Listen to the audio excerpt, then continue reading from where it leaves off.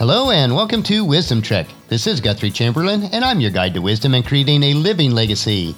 Thank you for joining us for our 7-day-a-week, 7 Minutes of Wisdom podcast. This is day 260 of our trek, and yesterday we explored the trails of what it really means to be rich and happy. The majority of that story was from a blog post written by Jeff Haden.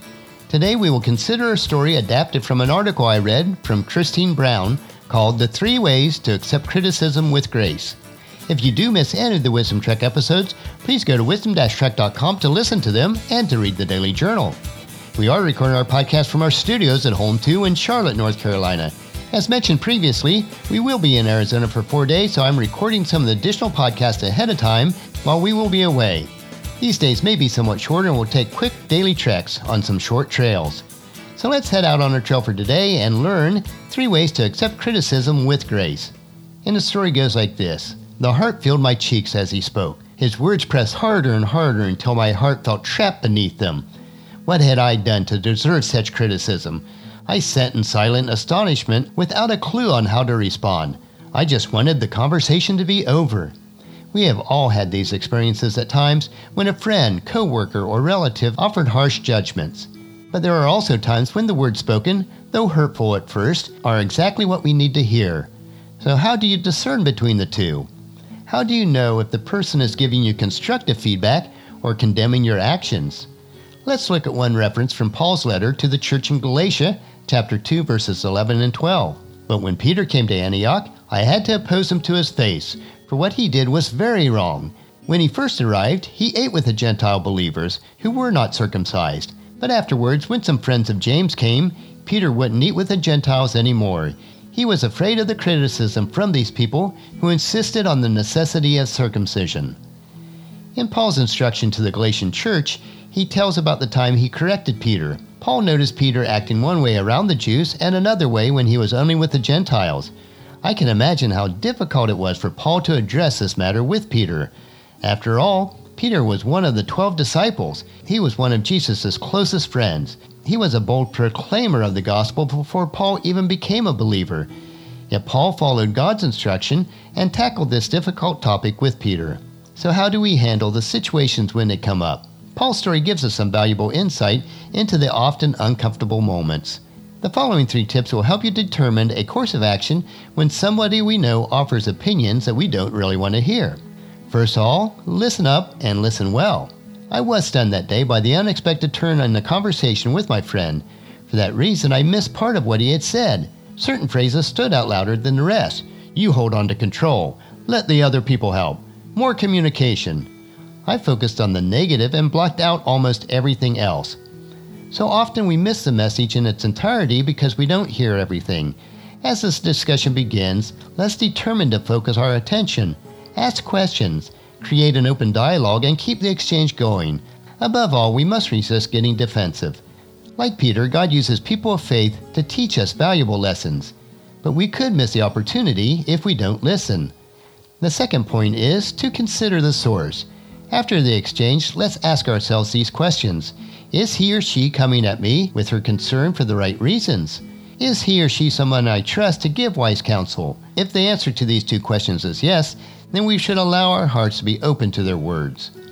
Paul demonstrated his leadership ability and his devotion to God's call on his life through the years of commitment to ministry. No doubt he was somebody Peter could trust. Peter knew Paul, and he knew that the Holy Spirit guided Paul's heart and actions. For this reason, Peter could accept Paul's concern with confidence. And the third point, be receptive and appreciative. As family members, work associates, or ministry co-laborers, we need to understand that we are working toward a common purpose. Especially if they are fellow Christ followers, we must remain united with other believers. Whatever actions you decide to take or not take, reassure the person that confronted you. Renew your commitment to a common goal, and let him or her know that you do appreciate them. Gratitude eases tension and builds relationships. We should not let our pride control our thoughts and actions. There have been times in our marriage where Paula had to confront me on issues. Let's face it, confrontation creates discomfort. Although internally I would feel resistance rising, I knew if it was a concern to her, that it would be best for me to listen and to check my heart. Usually it was something that I was oblivious to, and making only minor changes as needed would diffuse the situation. Even if I did not think it was justified, I became a better husband through it. Paula risked hurting my feelings to bring about change that would ultimately improve our relationship. She has become a trusted voice and the gentle admonisher throughout our marriage. After taking these matters to God in prayer, I resolved to work toward bettering myself as a husband and a listener.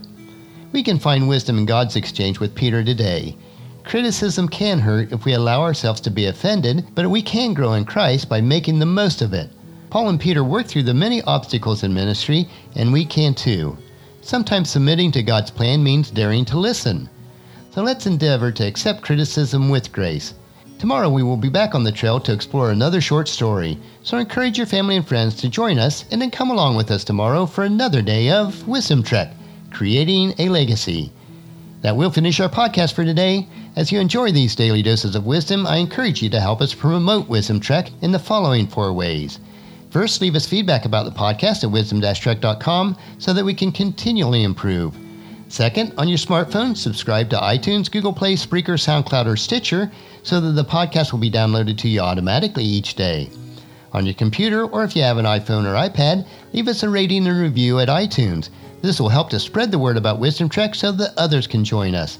And fourth, most importantly, please share Wisdom Trek with your family and friends through email, Facebook, Twitter, or in person as you meet with them, and invite them to come along with us each day. The journal for today's trek can be found at wisdom-trek.com. Thank you for allowing me to be your guide, your mentor, but most importantly, your friend, as I serve you through the Wisdom Trek podcast and journal each day.